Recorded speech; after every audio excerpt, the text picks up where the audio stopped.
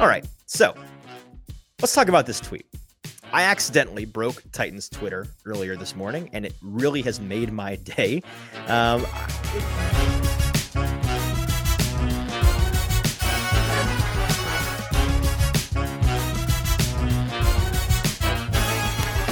Welcome into the Hot Read Podcast. I'm your host, Easton Freeze, Director of Published Content here at BroadwaySportsMedia.com. We're also brought to you by the 440 Podcast Network. You can follow me on Twitter at Easton Freeze. Welcome in. Happy Friday, June the 9th. We are cooking. June is already flying by, and I appreciate all of you that are tuning into the show, whether it is live or via podcast or via YouTube. Thank you for being here. We're going to talk some Titans today and then get out of here and get to the weekend. We've got a number of fun topics to get into. No producer JT today. He is busy working on something that is very important, which definitely isn't him just hiding from the fact that his Mets got swept by the Braves this week. Tough scene for him and any Mets fans you may know. But no, he really is attending to some things, and he'll be back on Monday, as usual. Just me today, but we've got a number of things to talk about from primarily Minicamp this past week. 3 straight days, Tuesday, Wednesday, and Thursday of Tennessee Titans Minicamp before we get into the real dog days of the summer, as well as, yes, that DeAndre Hopkins tweet of mine that made my Friday morning a lot of fun. We'll talk about that and do some fun show and tell. Is it silly to spend time on the show talking about a tweet and responses to a tweet? Yes, absolutely. Are we going to do it today? Yeah, 100% we are, because I find it really funny. And then on the warm-up today, a Dalvin Cook take for you that is tangentially related to the Titans, and I think provide some insight on the Titans and Derrick Henry's position within the league. Before we dive in, those of you that are tuning in live, if you could do me a quick favor, just repost, retweet, like, share, send this link to a friend or some family. I would consider it a personal favor. We want to get as many folks in here as possible. And then, of course, if you want to join the conversation today, head on over to Broadway Sports Media's YouTube page. So if you're watching on Facebook, if you're watching on Twitter, you got to go over to YouTube, search Broadway Sports Media or the Hot Read Podcast. You'll find this live stream. And in the comments of this live stream, that is where you can communicate with the show. We've already got a couple of people already in the chat. D Good pointing out that JT's not here, asking if he's okay. Very kind of you, D Good. Is it because of the Metropolitans? Yes, indeed it is. His poor Mets are not doing great right now. Not doing great. And Diesel pointing out that man, JT, has the easiest job in the world. I don't know. Wrangling me and producing a show that I'm a part of is not as easy as you'd think. I am scatterbrained, and he keeps me level and everything organized. So his job is not as easy as you might think. Today, let's start with the warm-up. And by the way, in the chat, if you have any questions, thoughts, comments from training camp that aren't even along the lines of the topic we're discussing, feel free, shout those out. And I'd be happy to answer anything that I can. The warm-up today, however, we're going to talk about Dalvin Cook, who it was announced yesterday on Thursday that the Minnesota Vikings would be releasing Dalvin Cook from their roster today on Friday. And that news did come down earlier this afternoon that Dalvin Cook has in fact been released. Kind of weird for them to announce a day ahead of time that they're going to release him and when they're going to do it. That is translated to, hey, last chance. If anybody wants to trade for Dalvin Cook, we're about to cut him. So if you want him, we're all ears. We're open for business. Nobody ended up taking that opportunity. And so Dalvin Cook is now a free agent. Rumors are he's going to end up probably somewhere in the AFC East with maybe the Patriots, maybe the Dolphins. Maybe the Jets, we'll see. Maybe the Bills. I mean, you could justify any of those teams going and getting a running back. But if you look at some of the numbers, and that's what I was doing yesterday, just how well has this player, Dalvin Cook, played in the past couple of seasons, it's pretty obvious to anybody that pays attention to football why they released him, that he was, they're thinking he's over the hill a little bit. He's had some injury concerns, had a hard time staying on the field consistently in recent years. But let's pull up, and I charted this out yesterday. This is, if you're watching on YouTube, you can see on the screen a comparison of Dalvin Cook and Derrick Henry's numbers from the past 4 seasons. Now, if I'm not mistaken, both players have been to the Pro Bowl, which if you know me, it doesn't really matter much, right? The Pro Bowl is kind of a joke, but both players have been to the Pro Bowl in all 4 of the past 4 seasons, except for Derrick Henry in 2021, when he missed the Pro Bowl because he missed half the season with his foot injury. Looking at these numbers, though, is it clear that Derrick Henry is a significantly better, I mean, maybe not even significantly, but decisively better player when you look at these stats? Yes, and not to just box score scout. When you watch the games, that's pretty clear as well, right? That Derrick Henry, while both are very good running backs, Derrick Henry is has been for the past 4 seasons, one of, if not the best running back in the league. However, you look at some of these numbers, and in particular, the averages and the touchdown production, relatively similar on the touchdown side of things. Derrick Henry a handful more in recent years, but both have been producing at a high level. And then averages, both players, Derrick Henry getting off to a hotter start in 2019 with a 5.1 yards per carry average. Dalvin Cook 4.5 in 2020. Both had a north of 5.0 yards per attempt average. Derrick Henry almost at that 5.5 mark. And then both players dropping off a bit into the mid to high 4.7 range in 2021 and 2022. All of that being said, and the yards and the attempts are going to be skewed because Derrick Henry is a much different player in the way that he's utilized in the Titans offense as compared to how they used Dalvin Cook in Minnesota.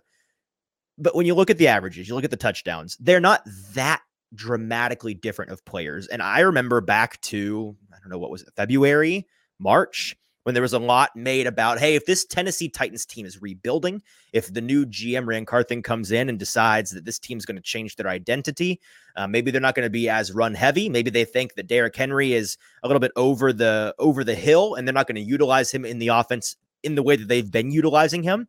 Maybe they decide that at his contract number, at the price they're having to pay for him to be on the team, which off the top of my head, somewhere in the $10 to $12 million range, I believe. That could be wrong, but I think it's in that low double digits range. Maybe they just decide to try to trade him. And what could you get in return for a guy like that? Well, Dalvin Cook was just released after 4 consecutive Pro Bowl seasons and putting up numbers that are nothing to sniff at when you put them up against Derrick Henry's. So I think that this is maybe a reality check for some Titans fans when you juxtapose Derrick Henry's dominance in the past 4 years with what Dalvin Cook has done and the fact that he did all of this for Minnesota and they got exactly nothing in return. Yes, Henry is and has been the better player by a good margin, but there's a reason why he was never, I don't think was never, and I don't think ever will likely be traded by Tennessee. And that's that he's just not going to fetch much, if anything at all. This is 2023 in the NFL. The running back position is not what it once was in terms of value. And because of that, you get situations like this where Dalvin Cook, a perennial Pro Bowl player, released and his team, the Vikings, getting nothing in return. A couple of comments here. D-Good still on that the Mets are bad. And then Diesel, that man played through a torn shoulder every year. Yes, this is true. Dalvin Cook was injured quite a bit. And that's part of the reason I'm sure why he was released by his team. Let's move on now to a little minicamp recap. And we have to start with yesterday's minicamp was really focused on Kevin Byard. 3rd and final day of the week. Kevin Byard finally speaks to the media. He's been there all 3 days this week. We covered that already, but Kevin Byard was there. We've got a number of clips to share and talk about from his media availability at the podium yesterday. He came out, and before any of us in the media pool were able to ask him a question, this was what he had to say as a prepared opening statement addressing the elephant in the room. Here was Kevin Byard on his decision not to come to OTAs and his contract. I kind of wanted to address a couple things. First and foremost, I kind of want to address the whole OTAs and things like that. I had been in communication with the coaching staff really early in the offseason before, obviously, all this news and all this stuff that came out, that, I was going to have my own plan to be able to train on my own. Obviously, every player on this team is in a different stage of their career. I am very comfortable, obviously, being with Shane, being with the coach staff right for 5 years, Shane being our coordinator for the last 4. Very comfortable within the defense. I stayed in communication with the coaches this entire offseason about any new stuff that we had, any new nuances that was coming out within the defense. But I had been enjoying training on my own and felt it was very important. And it really was never any doubt from the coaches and my end that, I wasn't going to be here for minicamp. I knew I was going to be here and be the same player that I always been, be the same leader that I always will be. So I kind of just want to put that out there. I know you guys got some other questions, but just want to put that out. So, and apologies for those that are watching. I'm not sure why the video is showing up as yellow. It wasn't yellow when I filmed it, but it's kind of yellowy now. But you get the gist. That's what Kevin Byard initially had to say, addressed a number of the questions that we had, but then we followed up with some detailed questions. And here is his response to a question about why exactly he chose, or maybe to elaborate more on why he chose not to show up to OTAs this year. Here was Kevin Byard's addressing that question. In the meetings, but as far as the strength and conditioning part of it, I had already gotten to the really good groove on my own. I had started working out probably 2 weeks after the Super Bowl on my own, and I kind of just want to keep that routine, keep that training going. And I felt really good out here today, these past couple of days with my condition and everything. So I'll continue to do that, obviously, through the summer and get ready to have. And not to fly through these clips, but I do kind of want to do the reporting portion of this first and give you the context of what we heard from him, and then kind of editorialize a bit and give you my thoughts. So this third clip from Kevin Byard, this is him talking about what his emotions were surrounding this tumultuous past couple months for him, or at least the narrative being that it's been tumultuous with him and the Titans. He essentially declined to get into his emotions, and he explains why in this clip. Emotions about, I guarantee you I would not be the last player, and I haven't been the first player to come to about a pay cut. I let my agent and the organization, or obviously ran and the GM, handle those things. I felt it was very important for myself, though, and for me to come here and be a leader and be the person I've always been, making plays, communicating, and things like that. So. And that's who I'm always going to be. And I just felt that was very important. And so naturally, he declines to give his thoughts on the emotions. He also declined. I asked him a follow-up question to this. Now that you're here, is it more that you're here because it's mandatory minicamp and there'd be a tangible punishment for not being here? Or is there some element of finality to this contract dispute, and to it's hard because he's not really up in the air to play for the Titans this year. He's under contract. It's just assumed, and reasonably so by all of us, that the Titans aren't looking to have a 30-something safety play on a 19 and change $1 million cap hit this season, and that they'd want to do something to that contract. Whether that's trading him, which I think is extremely unlikely, cutting him, which I think won't happen under any circumstances, or extending him, taking a pay cut. Those are the two other options, right? Either he can choose to agree to a new contract at a lower dollar amount and take a pay cut and help them with the cap in that way, or they can choose to extend him, push some of that money down the road, the financial hit on the books down the road a couple of years, and free up some space now. I guess the fifth option is that they could just ride with this contract. I don't think it's likely, but at this point, you got to wonder. All of that being said, is this, in him being here, a mark of some sort of closure around that situation?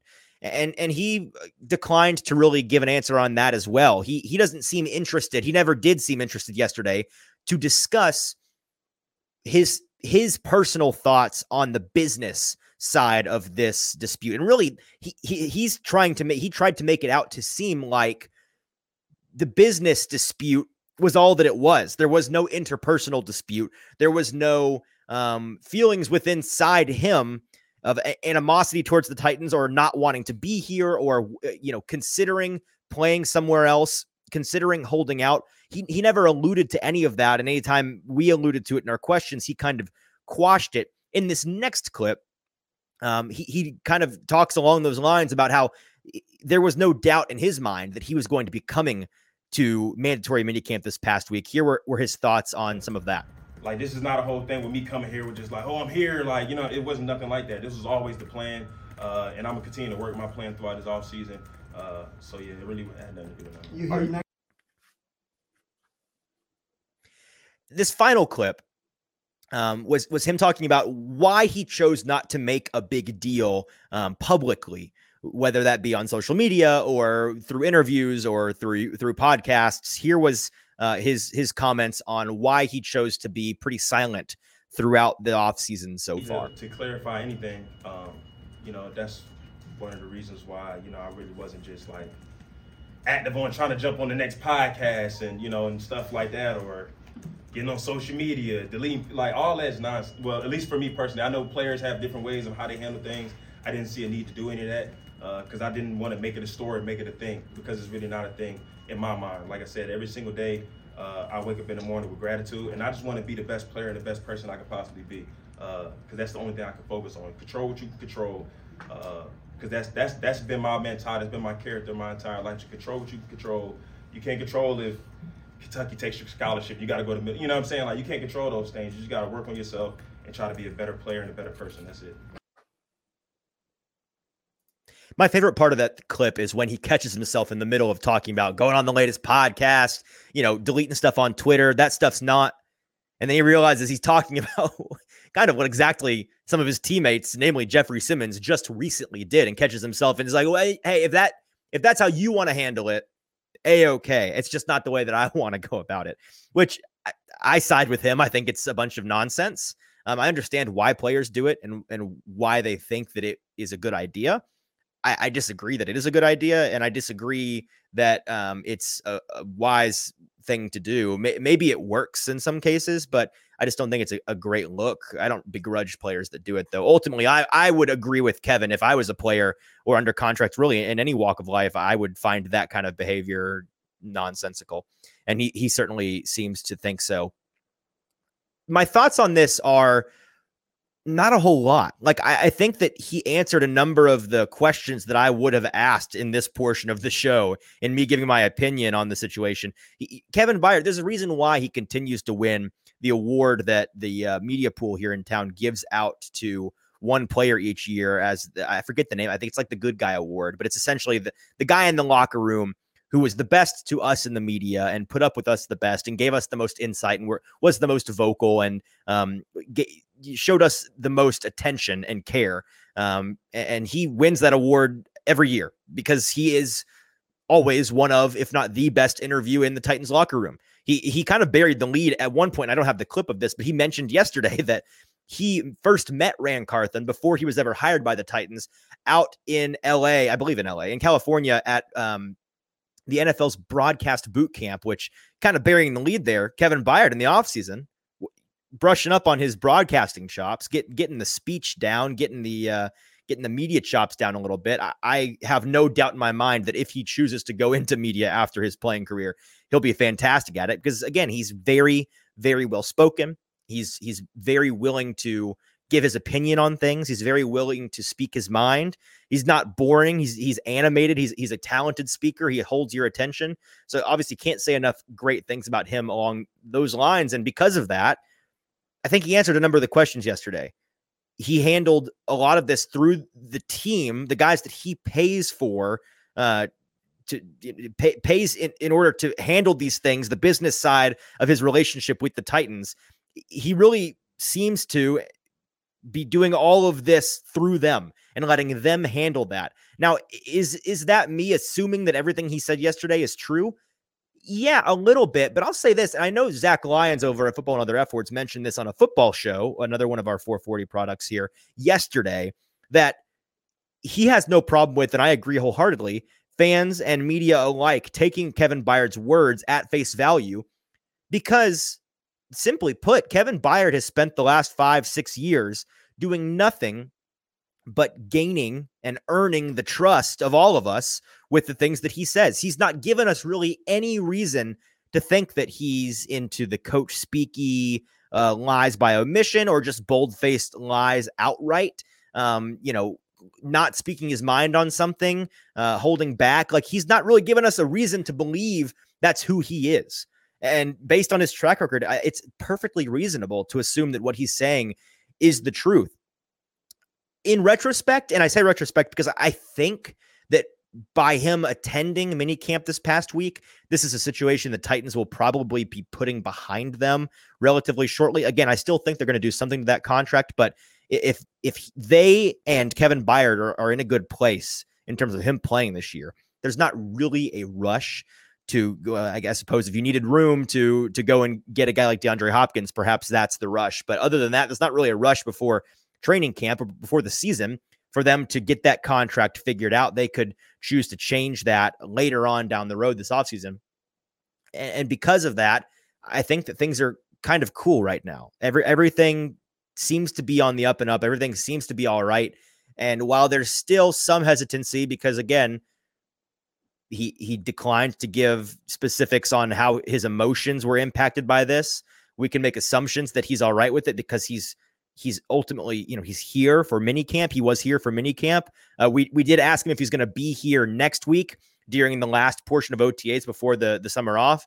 He essentially said no by not answering the question. I think it was Paul Kaharski who asked that question. He said he didn't want to get into all of that, which is a no, right? He would say yes if the answer was yes.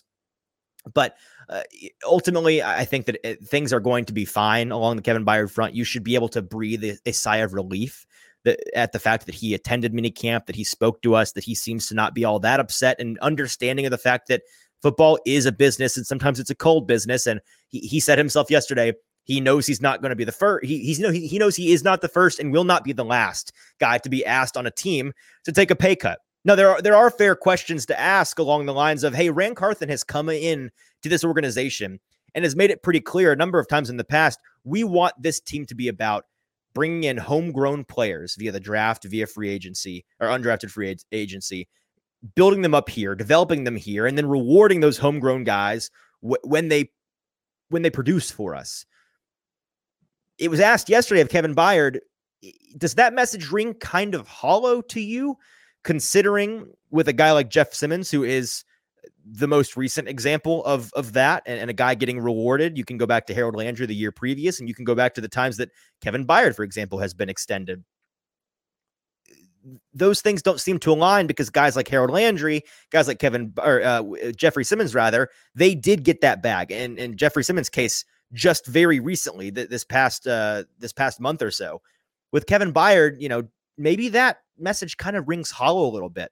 How can he, who has been, and I think still is, the poster child for homegrown Tennessee Titans guy that needs to be kept around, and based on his production on the field and in the locker room, the effect that he has as a team guy, as a company man, he's incredibly, incredibly valuable, maybe invaluable as an asset to this team. Shouldn't he be rewarded in that same way?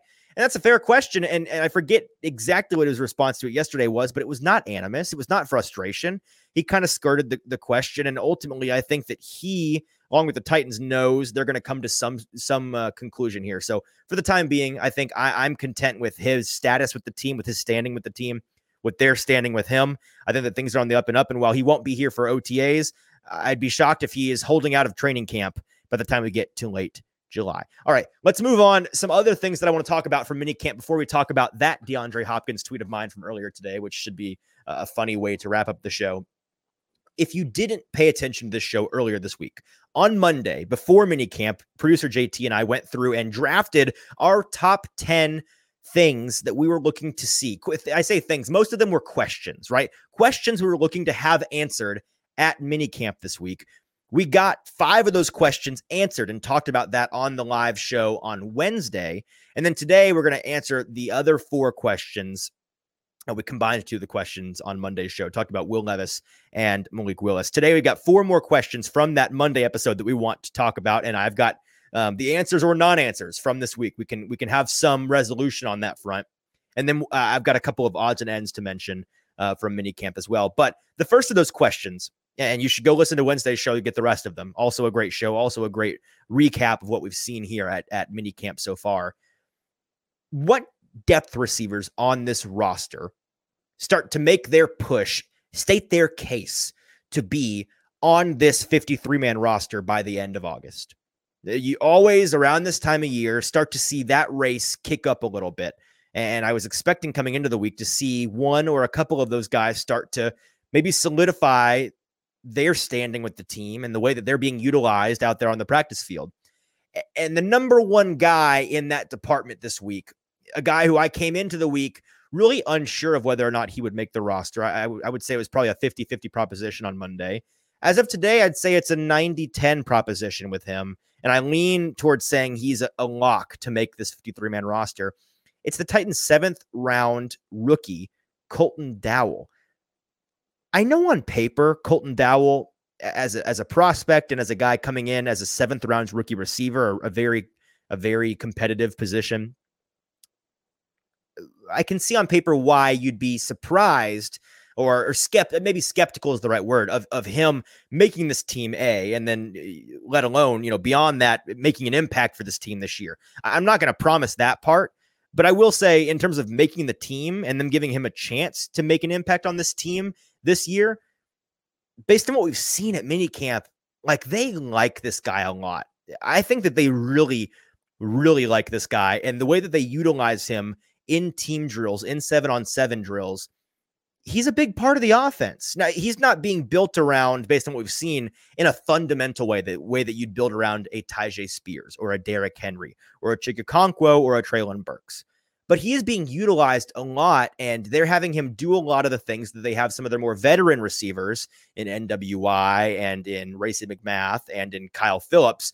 The ways that they're utilizing them on the field, they're doing the same with Colton Dowell. And I'm at the point where I think Colton Dowell is almost a lock to make this roster, barring an injury or some dramatic drop-off in late July and throughout August at training camp. I really do think he's going to make this roster.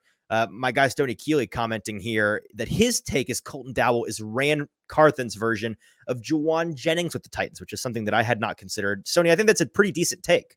And I could absolutely see, again, based on the way that they're using him, they like him. I think Ran Carthen and Mike Vrabel and the position coaches are very, very fond of him and his potential, even as a 7th round developmental guy. And I could absolutely see him being used in that way, the way that Juwan Jennings has been used out there in San Francisco the past couple of seasons. All of that brings me to this question. And before we move on to the other questions we have to answer, I want to propose another question for you to noodle on for a little bit as we get closer and closer to 10,000 way too early 53-man roster prediction articles that you're going to see over the coming weeks.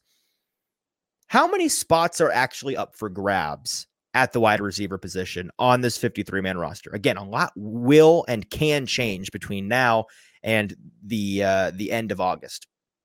But right now, how many guys can you say are locks to make this team at the wide receiver position? Treylon Burks, Kyle Phillips, NWI, and Chris Moore, the newly acquired former Texans wide receiver. That's 4 guys. If I include Colton Dowell as a guy who I think is bordering on a lock, that's 5 receivers already. And you got a number of receivers on this team that are beyond those 5, a big question mark, right? You've got a number of young guys with some promise in Jacob Copeland out of Maryland, Kieris Jackson out of Georgia, Gavin Holmes, so I forget where he's coming from, but he's actually flashed a couple of times out there at practice as well. I don't think he's a scrub. This team is fond of guys like Reggie Roberson and guys like Mason Kinsey. I don't think that they're a huge threat to make the roster, but they are there and they are pushing these guys. And then Racey McMath, which is the biggest established, not a rookie guy on this team at the wide receiver position, non-new guy who really, I think it is coming down to, can Racey secure that 5th position or that 6th position? Because I'll be floored if this team keeps 7 receivers. I feel like every single year we talk about how there's just too many talented depth guys. This team goes through receivers like Kleenex, like they're going to need plenty of depth on the active roster. They might as well keep 7. I think they're going to keep 7. There's 7 guys on this team in training camp that they need to keep, or else they're going to lose them. They won't stay on the practice squad. We convince ourselves of this every single year. And come the end of August, I'm sure some folks will have convinced themselves of that. Maybe even me. Maybe my mind will change. But if I do, somebody send me this clip and remind me of what I said, because I think that this is the truth and we need to keep our eyes set on this fact. This team does not have the depth at receiver on the roster that makes it worthy, justifies keeping a seventh guy. We talk about a number of times, and we've talked about a number of times in the past, why exactly I think and JT thinks this team's going to keep 3 quarterbacks on their active roster this year. And a big part of that is this team is perceived by many to be not that great, especially in terms of depth. And I agree on that front. I actually think the top end talent, as I've said a number of times, is sneaky much better than folks think. But the depth is certainly a big question mark at most positions. And because of that, the 45th through 53rd best player on this 53-man roster when they cut it down at the end of August are going to be guys that are, they're going to be practice squad caliber guys that you could probably put on the practice squad and not lose. Whereas a guy like Malik Willis or Will Levis, you put him on the practice squad, he's going to get scooped up by another team. It's just a fact that's going to happen. They're too valuable. And because of that fact, I think that this team has, a number of other skill position players at the running back position, at the tight end position, and at the quarterback position. They have too many of those guys to justify keeping a 7th receiver. I think they keep 6. You could convince me they keep 5. It wouldn't blow my mind if they kept 5 and just went with those top 4 guys and then Colton Dowell or maybe Racey McMath, depending on how camp goes.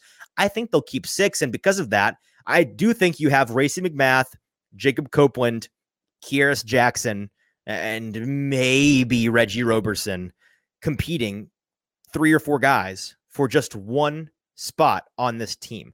I'd say right now the heavy favorite is Racey McMath, but I have seen Jacob Copeland flash a number of times. I'd say that he's the runner-up for sure right now in that race for the 6th wide receiver spot. He's flashed at camp, and I'm excited to see once they get pads on, and once we get to see some more action in late July and early August. Excited to see what he's got. Also, drinking game for today's show. Drink every time I say late July or early August, and you're already dead. I'll quit saying that. Let's move on to the next question. Elijah Molden, formerly a cornerback on this team, known as a cornerback on this team. I say formerly, maybe not formerly. That is the question, right? Is this guy going to be playing cornerback or safety for this Titans team in 2023? And unfortunately, we didn't get a ton of clues as to whether or not they're wanting to transition him because he didn't practice on the field a whole lot this week. I don't know. They've not disclosed. He's not disclosed what exactly he's working through or why he hasn't been out there every single day this week. I think he was out there for 2 of the 3 days, if I'm not mistaken, but maybe I know he was there for at least 1. I know he missed at least 1. I forget on the 3rd day, whether he was there or not. The point being, we've seen him so far this offseason play at safety a couple of times. Part of that was because of the necessity with the top 2 safeties on this team at one point at OTAs in previous weeks not being out there and them needing somebody to play safety. From a physical standpoint, from an athletic testing standpoint, he fits the bill. And there's been rumors since he came out and was drafted by the Titans that he could be a guy, he could be a decent candidate for that transition to safety and be that press safety that you have as a blitzer, as a guy in the slot, in the nickel, in dime, coming in on those sub packages and being a guy that can cover as well as play the safety position well.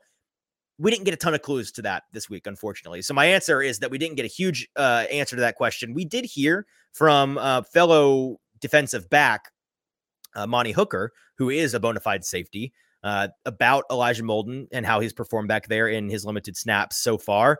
Amani had good things to say, said that he's handled it well, that he's enjoyed him being back there, and it's nice to have him. I certainly think that the take from Titans fans should be, I hope that they move him, because beyond Amani Hooker and Kevin Byard, you have a bunch of lawn chairs and deck furniture at the safety position. You need somebody to be able to rotate, as well as somebody for depth. Heaven forbid one of those top 2 guys goes down with an injury, which in recent years we've seen Amani Hooker deal with some injury problems. So I think that him being a safety this year would be really nice. Ultimately, if the Titans go into the year and decide we're just going to label him defensive back, he's going to be a flex guy for us.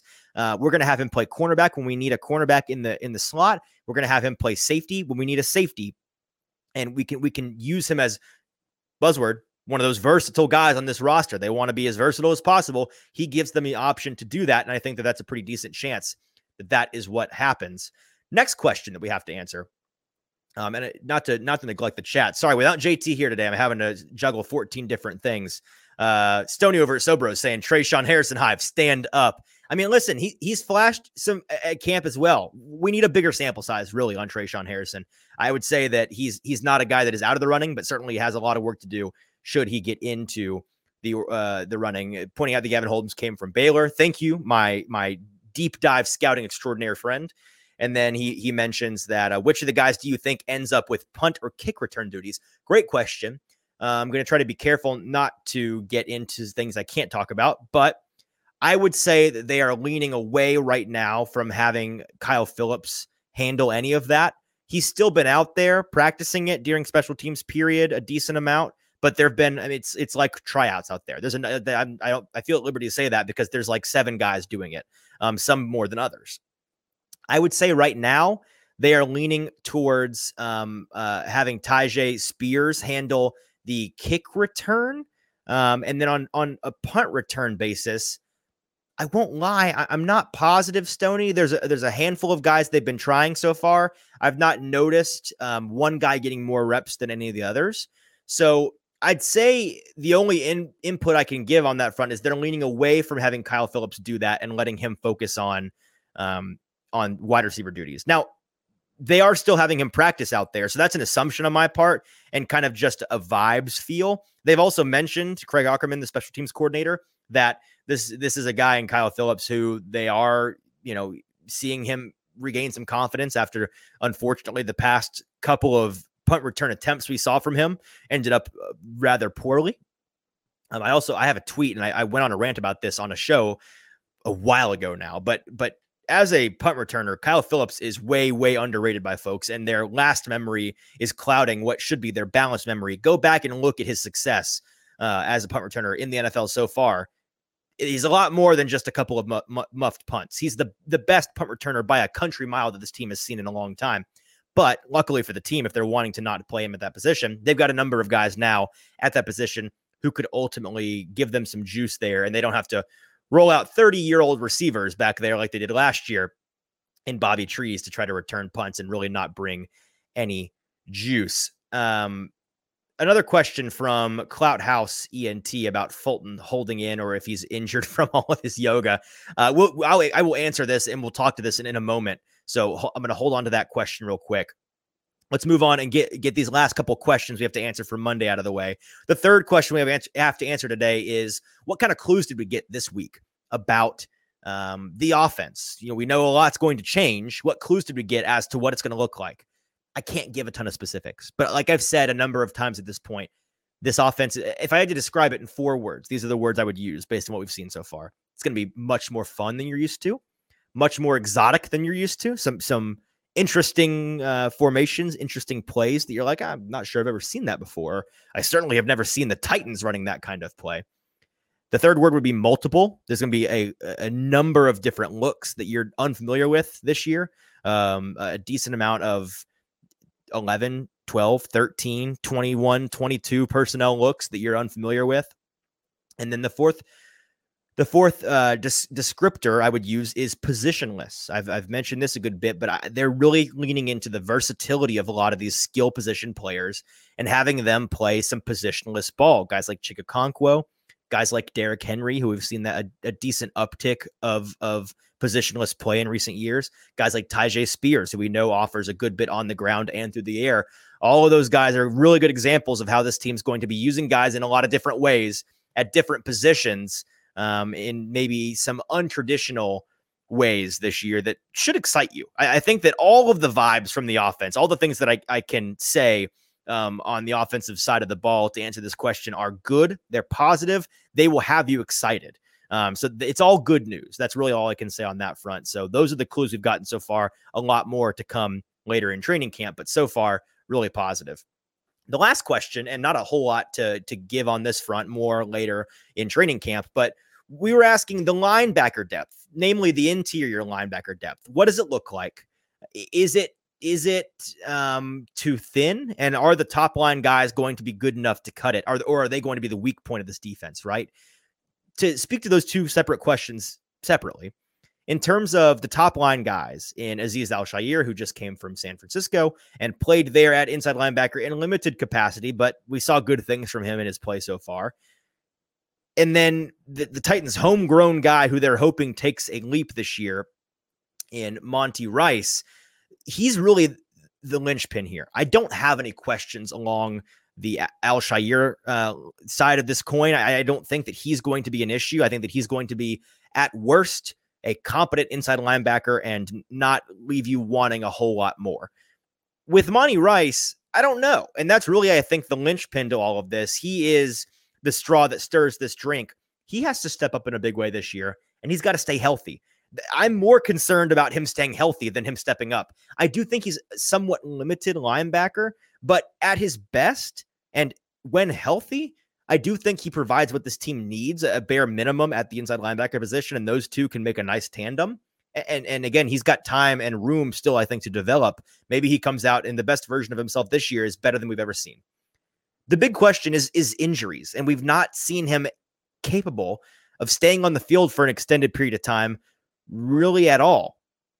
And because of that, it gives you some pause, because behind him, and I got to put my roster up on the screen here to remind myself of all of these guys at the inside linebacker position in terms of depth. Ben Neiman out of Arizona, Luke Gifford, who is a special teams ace they got from Dallas, Chance Campbell, who's another homegrown late round guy out of Ole Miss, Jack Gibbons, Dr. Gibby is still back there, and then undrafted free agent Otis Reese IV. Doesn't inspire a lot of confidence behind Monty Rice and Azeez Al-Shaair. So certainly something where you're going to want one of those guys. Maybe it's Chance Campbell, maybe it's Jack Gibbons, both of which we've seen increased play and increased level of play last season as compared to their rookie year. Maybe it's those guys that step up and offer a nice third option. But if they're not, and it's not Luke Gifford, who we know is a stud on special teams, but may not really offer anything on actual offensive play or defensive plays, rather, it leaves something to be desired on that front. So like is the case with a number of things for me with this team, I'm much more concerned with the depth than I am with the top line talent. All right, let's get into some other odds and ends from camp, and then we'll get to that DeAndre Hopkins tweet, which is what I'm trying to get to, because that's the fun of this. That's the dessert to today's episode. I wanted to check in on Jeffrey Simmons. I realized we hadn't played any clips or talked a whole lot about Jeffrey Simmons on the show this week or throughout OTAs a whole lot. So got a clip from him yesterday. He spoke to us, gave a lot of his time, and I'm very appreciative of that. This is really just kind of an OTAs and mandatory minicamp check-in with Jeff Simmons, with big Jeff Simmons in the middle of the defensive line. Here he gives a number of his thoughts and kind of an overview of how the offseason has gone for him so far. Flying around, having fun. That's what it's about. This is where it started. We know last year we didn't finish what we want to finish at, and honestly, it don't matter. We're trying to build something here, especially on the defensive side. You know, the chemistry, we had everyone here. Everyone we talk about it. We have a word of the day every day, and just the message each guy's, I think everybody on the defense pretty much got up and spoke. So we everyone on the same page. So, and I think that's the biggest thing with us, communication. That's what we talk about each and every day. Let's communicate, let's fly around, let's have fun. So this week, the last couple of weeks has been what we expected. It's a new year. Now, Jeff went on to talk about, and along the lines of a comment he made actually earlier this week, not yesterday, but he was talking about, and this was something that was going around, making its rounds in the national media. He was talking about how this team is interested in not a rebuild. They're not going through a rebuild in his eyes or in the team's eyes. They're going through establishing a winning culture and building something within that building for sure. So there's some building going on, but in terms of a rebuild, in terms of them not being competitive, that is by no means what they are expecting of themselves this year. And it is something that I think that they take a little personally in that locker room, which naturally, right? Of course they should. The big question is, are they right? Are they being delusional? I don't think that they are. Many think that they are. We'll see in August. Let's move on to Will Levis now, who I spoke to at length yesterday and asked him a couple of questions. The first was, I wanted to get inside his mind as a rookie who is in a unique situation where usually it's the rookie coming in and having to learn a new offense that his teammates are already familiar with. But this year, maybe this is a lucky thing. Maybe it's not. It can't hurt, I don't think, for him to come in and be kind of on the same page as most of these veterans in terms of knowing the offense, because the Titans are, in fact, in case you haven't heard and you've been living under a rock, installing a new offense with Tim Kelly, their new offensive coordinator. I asked him about, as you learn these new plays, these new concepts, new responsibilities and roles and terminology and all of that comes with the complexity of learning a new offense, at what point can you get to where you're not having to actively think about it? You can just go and do it. You can get out there and play. You have it in your body. It's more second nature. If you ever learned a foreign language, for example, right? You get to the point where you hear about certain translators, they get to the point where I start to dream in Spanish. I start to think in Spanish. I don't have to sit and think, translate the word the, translate, and translate, you translate. You just do it, right? And with a football, with a guy like Tom Brady or Aaron Rodgers in the offenses they ran forever and ever and ever, I'm sure they got to the point where everything was second nature. That can't be the case yet with these guys, with everything, but I'm sure that transition is starting to happen. So I asked, at what point, and has that point come where things are starting to slow down for you, I guess speed up for you mentally, so that they can speed up for you physically on the field and you can have it in your body and not have to think about it while you're out there. You can just play. Here was his response to that question. Stuff that we've already repped. A lot of the times, like, we get maybe 1 or 2 reps with the concept, and then we're moving on to the next group of concepts. So we're moving on to third down, and then we're moving on to red zone. So being able to revisit some of the concepts, rep them for the 3rd, 4th, 5th times, it just takes those reps and it takes those looks, different looks from the defense to kind of log those reps in your mind and understand what you're looking for versus different looks. So yeah, I just think as time goes, it's just going to get more comfortable. We followed that up asking him about, you heard the start of that question, I think, from my friend Nick Suss over at the Tennessean. On a day like today, on Thursday, yesterday, how much of what you're doing is stuff that they'd already repped, stuff that they'd already learned, and how much of it was they installed this for today. This is new material that we're repping for the first time and we're getting in our bodies. And he said it's about 50-50, which eye test wise checks out. I think that checks out in terms of how much they're walking through versus how much they're jogging through versus how much they're running through and actually playing. It seems to be every single day out there right now. They are adding new things. We're tackling a couple of pages that we haven't so far in this playbook, and we're starting to learn it all. And I do think that there's some natural concern there that maybe is being overlooked by some Titans fans, just along the lines of when you install a new anything into a team, these football teams are, at the NFL level, everything is a well-oiled machine. And so you think back to Tom Brady in Tampa Bay is the example I go to a lot, because you saw that Super Bowl winning team. They went on to, after their week 13 bye or whatever it was, I think win 7 or 8 games straight all the way to the Super Bowl as a wild card team. But before that, they were like 5-6, 4-6. I forget. They were either at 500 or just below it going into their bye. And the question was, are they even going to get into the playoffs in Tom Brady's first year in Tampa Bay?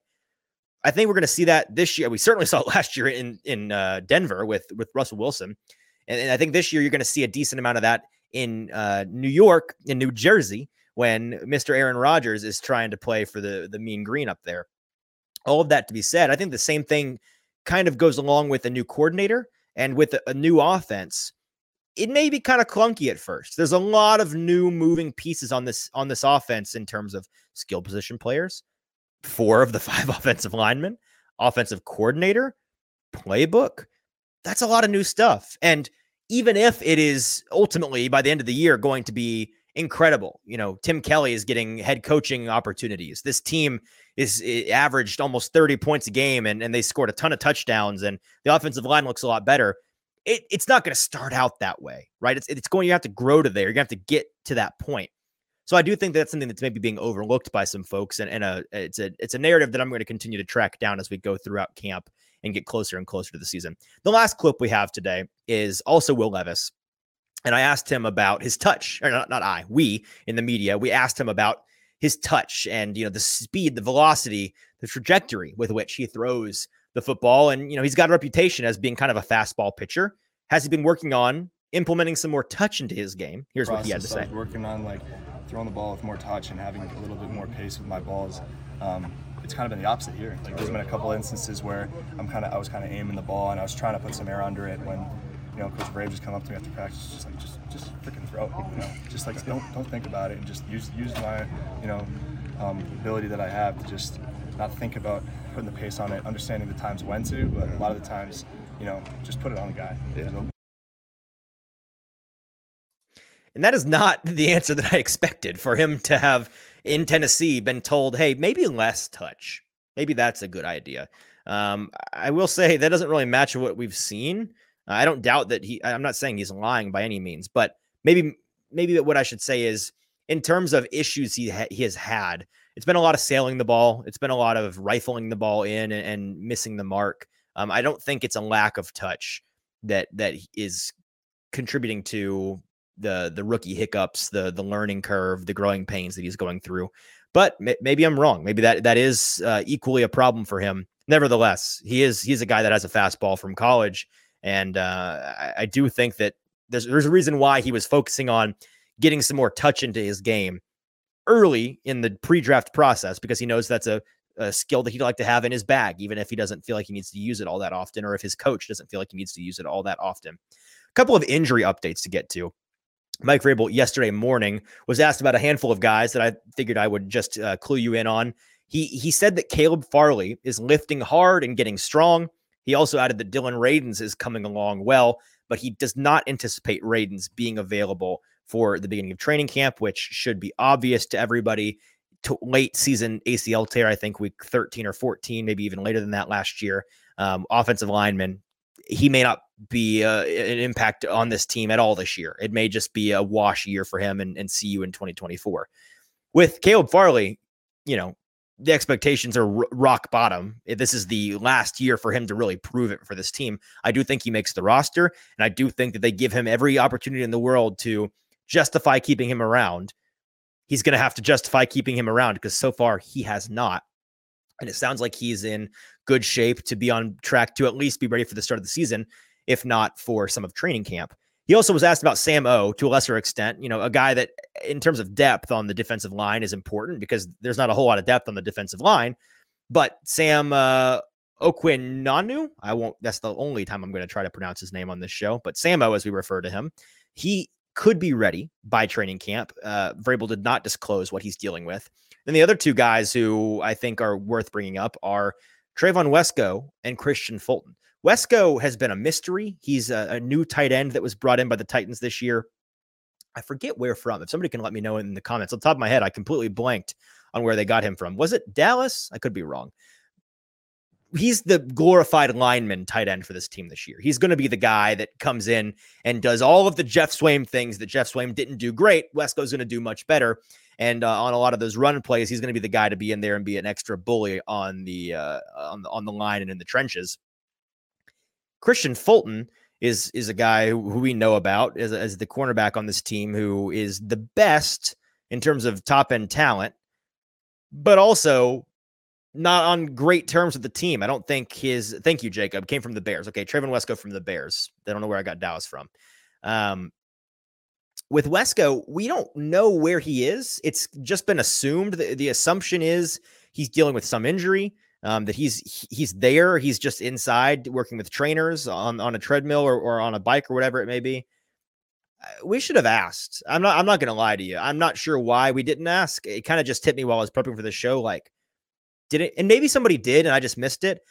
I'm not positive we asked, and I don't know the answer to that question. But it is concerning, because if he's not out there, you don't really have a great guy in terms of a bully blocking tight end that's going to be a plus player on those heavy packages and on those run plays where you're trying to just dominate the line of scrimmage.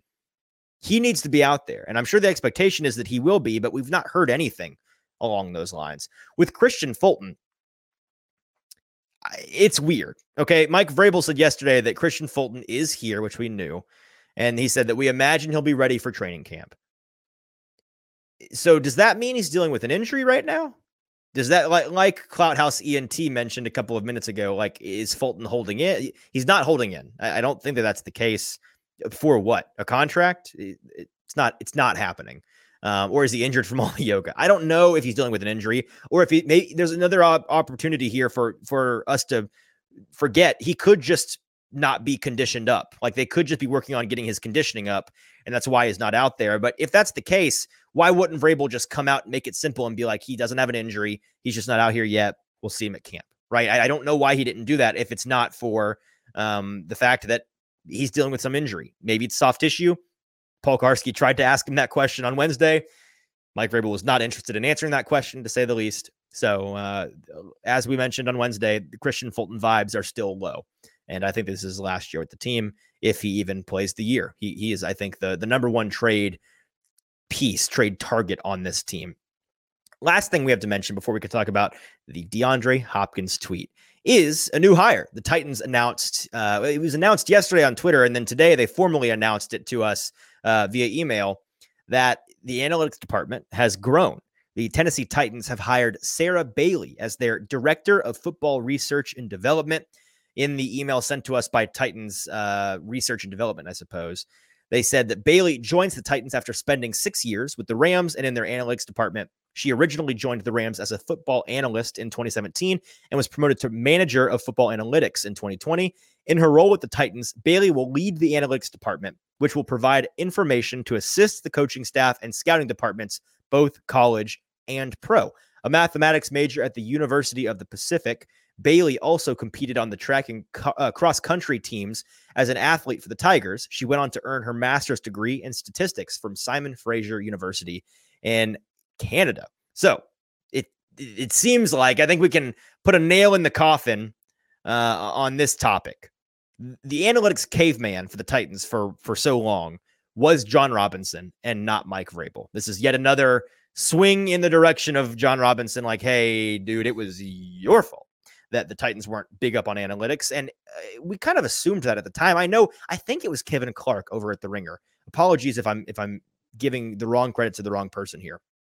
But I think it was Kevin Clark who a couple of years ago met with John Robinson when he was still the GM of the Tennessee Titans and asked him about analytics and how he uses them. And John Robinson said to him, hey, you want to see my analytics department? And Kevin was like, yeah, absolutely. And John goes, here they are. It's me. He was the whole analytics department. And for the longest time, we know for a fact on the record, he was the Titans' whole analytics department. Not great, because he's an analytics caveman and he's an eye test old school football guy, it seems. And the Titans seem to be going in a different direction, which is good news. It's good news. They should be balancing maybe some of Mike Vrabel's deeply ingrained caveman eye test tendencies, old school football tendencies, which I love, I respect. Like, I'm a caveman in that way too, to an extent, but then balancing that 50-50 with, hey, Rand Carthen, more forward thinking, front office guy, more interested in the analytics, coming from a team that is heavy on analytics out there in the Bay Area. Let's marry those ideas. And like Rand Carthen has said a number of times, that's what they're trying to do. All right. That is all in terms of minicamp wrap up and Titans news. So let's talk about Twitter for a minute. And maybe this is the moment you've all been waiting for today. It's certainly the moment I've been waiting for. Last question. I'm so sorry. Let me answer this question in the chat from Cloudhouse ENT. As of today, do the Titans roster 3 quarterbacks? Yes, absolutely they do. I think that they keep all 3 guys. If you let one of Levis or Malik Willis go to the practice squad, you're going to lose him. Another team is going to scalp him from you. You're not going to be able to protect him forever, and he's going to be lost. That being said, I do think that there's a chance they don't, if they just really fall in love with one of those 2 guys and the other guy kind of falls by the wayside in training camp. Right now, I'd say it's a 95-5 split of will keep 3, won't keep 3. So I would lean heavily towards them keeping 3. All right. So let's talk about this tweet. I accidentally broke Titans Twitter earlier this morning, and it really has made my day. If you know anything about me, you know I'm big on sarcasm. I love parody. I love satire. I love sarcasm because it's the funny things in life that make life worth living. Maybe not to get too deep, but like life is hard enough, and people should embrace fun. I didn't realize how many people were allergic to fun on Twitter, but I guess that's sort of the nature of Twitter at times. Unfortunately, some of its worse nature. I tweeted this out today. I said, if you're not watching and you're just listening, I tweeted out a video, and the caption was, the idea of DeAndre Hopkins is nice, but upon further review of his 2022 film, it's clear he's washed. Nobody should be foolish enough to pursue this player who is clearly on the decline, simply not worth the risk. And that was the caption for a video that if you spent 10 seconds watching, you realized that the caption was satire. It was a joke. It was making fun of people that actually think these things about DeAndre Hopkins, that he's lost a step, that he's washed, that he's old news, that he's over the hill. Because it's a highlight clip that I put together myself on my phone of the very best DeAndre Hopkins clips from last season in 2022, of which there are a number. It's like 14 plays, a minute and a half long. There's a lot to love about what he did last year. He's not washed. Anybody that watches his play from last year can realize this guy still absolutely has some left in the tank, maybe a lot left in the tank, and he absolutely could bring a lot to this Titans team. Well, some folks on Twitter didn't watch the video. And some folks, even worse than that, watched it and still didn't think it was funny when it objectively and clearly is. DeAndre Hopkins himself found it, and that's why it's blown up. It's a video I made this morning, and then by lunchtime it had 1.5 million views, which is pretty absurd. But DeAndre Hopkins noticed this tweet, initially tweeted about it and said, yeah, I'm washed, with the shh emoji. Then I think he realized that it was a joke, and within a couple of minutes deleted that original tweet, then liked my tweet and the video, and then reposted the video with these 3 dots, just ... ellipses. And I got a number of comments and replies and quote tweets that I just felt like sharing. And again, this is juvenile. It's silly, but it's a Friday afternoon. Let's have a little fun, right? This is just a little bit of fun on the Twitter timeline. And some of the very best comments I've aggregated here to talk about. So here at Jimbo the Goat says, LOL, just talked your way into DHop not coming to Tennessee from the rest of the league. Thank you.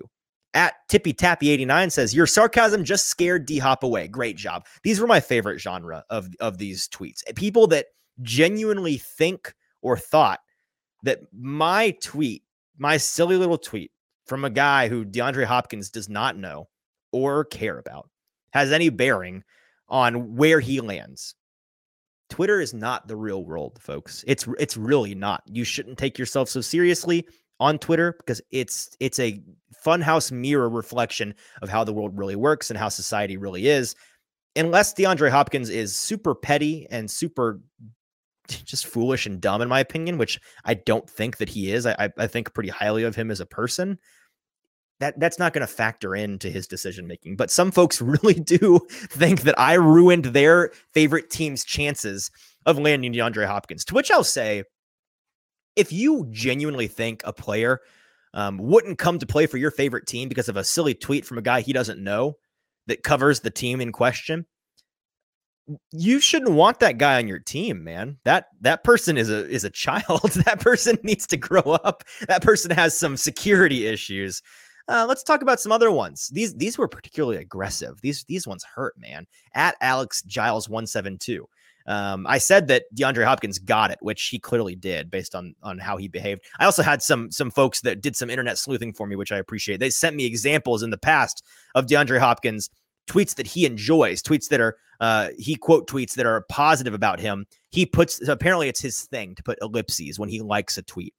So if that is the case, and they found like 4 or 5 examples of him doing that for like DeAndre Hopkins gives to charity, DeAndre Hopkins, monster game. Like that's been the way that he handles quote tweeting things that he wants to just repost. Right. So I think he appreciates my tweet. Bethany King, or excuse me, Alex Giles says, I doubt that DeAndre Hopkins got it. Stupid post, but not surprised from you. Alex sounds upset. I don't think he's a huge fan of mine. At Bethany 122385542 says, man, you better stop this. All caps crap. You better hope he signs Sunday, or you got some question marks to answer. Like I'm going to be the one that has to answer to Bethany about why DeAndre Hopkins didn't come to the Titans. Also, she puts a deadline on it, man. He's got to sign on Sunday when he visits the team. I wouldn't hold your breath on that, Bethany. Michael Schoenfield at Schoen WH commented 3 or 4 times. It really got in his feels. Michael, take a deep breath, buddy. He said, he's one of the people that this is just sad, in my opinion. It's not that he didn't get it. He got it and was alarmed by this, took it very seriously. Let's not take ourselves so seriously, people. That's no way to live your life. Okay. Let's never take yourself too seriously. No one likes somebody that takes themselves too seriously. Michael said, you saw Hopkins reply to this. Ideally, you do some damage control here. I don't know what damage there is. Controlling that the damage of him understanding the joke of the tweet. He also said, go make things right with Hopkins. Like I personally affronted DeAndre Hopkins. Like I speak for the Titans on their behalf in the DeAndre Hopkins discussions. He apostrophe D this post and retweeted. Dotted. I see that he turned ellipses into a verb. Okay. He ellipsed this post and retweeted, maybe add an update or edit, or this is not great English on his part, because this sarcasm doesn't translate well, clearly based on the responses. I disagree. It translates well to everybody that spent 10 seconds watching the video, and it didn't translate to anybody that didn't watch the video. And apologizing is, don't ever apologize on Twitter. It's dumb. Unless you do something that truly hurts somebody. If somebody on Twitter is demanding you apologize 10 times out of 10, maybe 9.9 times out of 10, don't apologize. Let's see. Peter Fence here. Just say hi, I'm stupid. Dom says, you're a broadcaster and don't even know football. Go find a new job, bud. Love that one. At Lil Aiden 2X, you just ruined our chances, dummy. Oh, another one of the guys that think that my tweet has any bearing on where DeAndre Hopkins goes. DHop just called you out by retweeting the video, apparently. Better come clean to him and explain how you have shitty sarcasm. I think my sarcasm is pretty strong, actually. If you spent 5 seconds watching that clip and read that tweet and didn't get it, I got bad news for you, boss. That's on you. Like that's a you problem. It is so unbelievably clear. Mother Lover Jones says, never trust a dude. Never trust what a dude says that looks like Freddie from iCarly, which is a funny one. I appreciate that one. That's a good one. I did in middle school. I looked a lot. Middle and high school, I looked a lot like Freddie from iCarly. So I got that one quite a bit. Appreciate that comp. If you've seen Nathan Kress as an adult now, he glowed up. So I'll take it. At Desmond the Artist, please, for the love of God, never publish anything football related again. Would not bank on it, Des. Dot says, why do they even allow some of you idiots to cover sports? You absolutely know nothing about LOL. Okay. Larsky, it's always dudes that have never played football in their life that point at the film to judge players. LOL, it's so funny. Clearly, he didn't actually watch the film, but he should probably watch the film. And I played football in elementary school. How dare you? I played a lot of football until I reached the 6th grade, when all good football players stop playing football. AJ Johnson says, at Easton Freeze is talking out the side of his neck. Never heard of that one. He is named after a baseball company and a weather condition.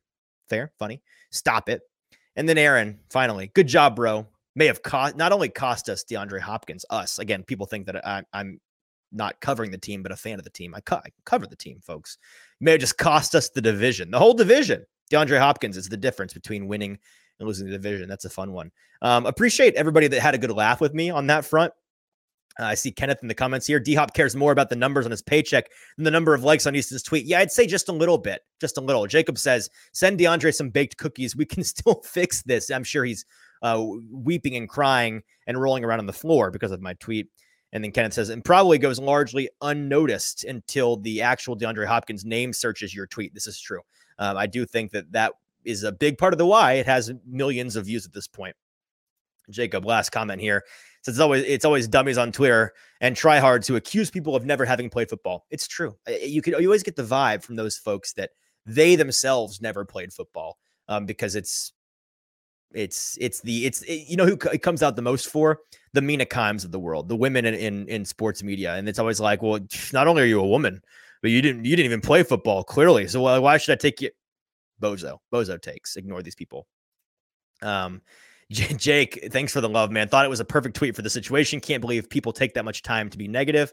Hey, baby, enragement is engagement. And again, Twitter is a funhouse mirror. When parody starts to become reality, which is the only reason why my tweet was taken seriously by some folks, because our world is so crazy, because sports media is so crazy at this point, that there are people who tweet these kinds of things, like Jared Stillman, for example, and they mean them. And they work full time in sports media. It's their job, and their take is that outlandish, that ridiculous, that clearly designed to be provocative, that it's kind of believable that kind of thing would be out there. If you know me, it's not believable. But if you don't know me, I totally get, before you watch the video, being like, this is probably a real person. This guy's maybe a reporter and may actually think this. A quick question from Brian Spivey. Is media going to be on site for the Sunday visit? No, we will not. We'll not be there. Next time we'll be there, I think, is next week for OTAs, assuming Mike Vrabel does not cancel them. That's not really a thing. We would be there if they signed him for a press conference, but not for the visit. That'll be a private situation. Speaking of the last thing we'll talk about on today's show, just to kind of get the news out of the way, DeAndre Hopkins is visiting the Titans on Sunday. We know that. We reported that on Wednesday, but it was announced today that his second free agency tour visit is going to be with the Patriots later next week. I forget the exact day or if it was even published, but I know next week he is. Absolutely, Brian, anytime. He said that the Patriots are his next stop at some point next week.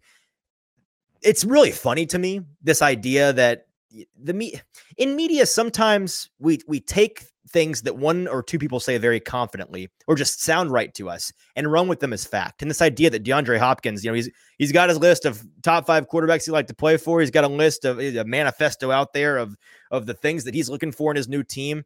And people thinking that this guy is interested in more than just the money, which I don't mean in a negative way. There's nothing wrong with just your number one criteria for finding your new landing spot being the money. For most of us in our jobs, that's the case, right? More money, that's good. You're trying to climb the ladder. You're trying to earn more. For football players, it's a lot of money, but it's a very limited window of their lives when they can earn that money, right? DeAndre Hopkins is considered an old man, and he's in his early 30s. I really hope in real life I'm not considered an old man when I'm 31 years old. But in football, that's the way that it works. I think that the fact that we ran with all this, it's the Chiefs, maybe it's the Bills, maybe, the Browns, sneaky competitive team. What contender is he going to go play for, man? Dallas could use him. CeeDee Lamb and DeAndre Hopkins, fan of that, right? The Lions, maybe they got some dudes that are suspended for gambling in the building. Maybe we can have him come in and make this offense truly unbeatable. All of those competitive teams, not the first 2 teams brought up or actually being visited by Hopkins himself. He's going to the Titans, who most in national circles considered to be non-competitive this year, and the Patriots, who are kind of in that same boat. It's the money, folks.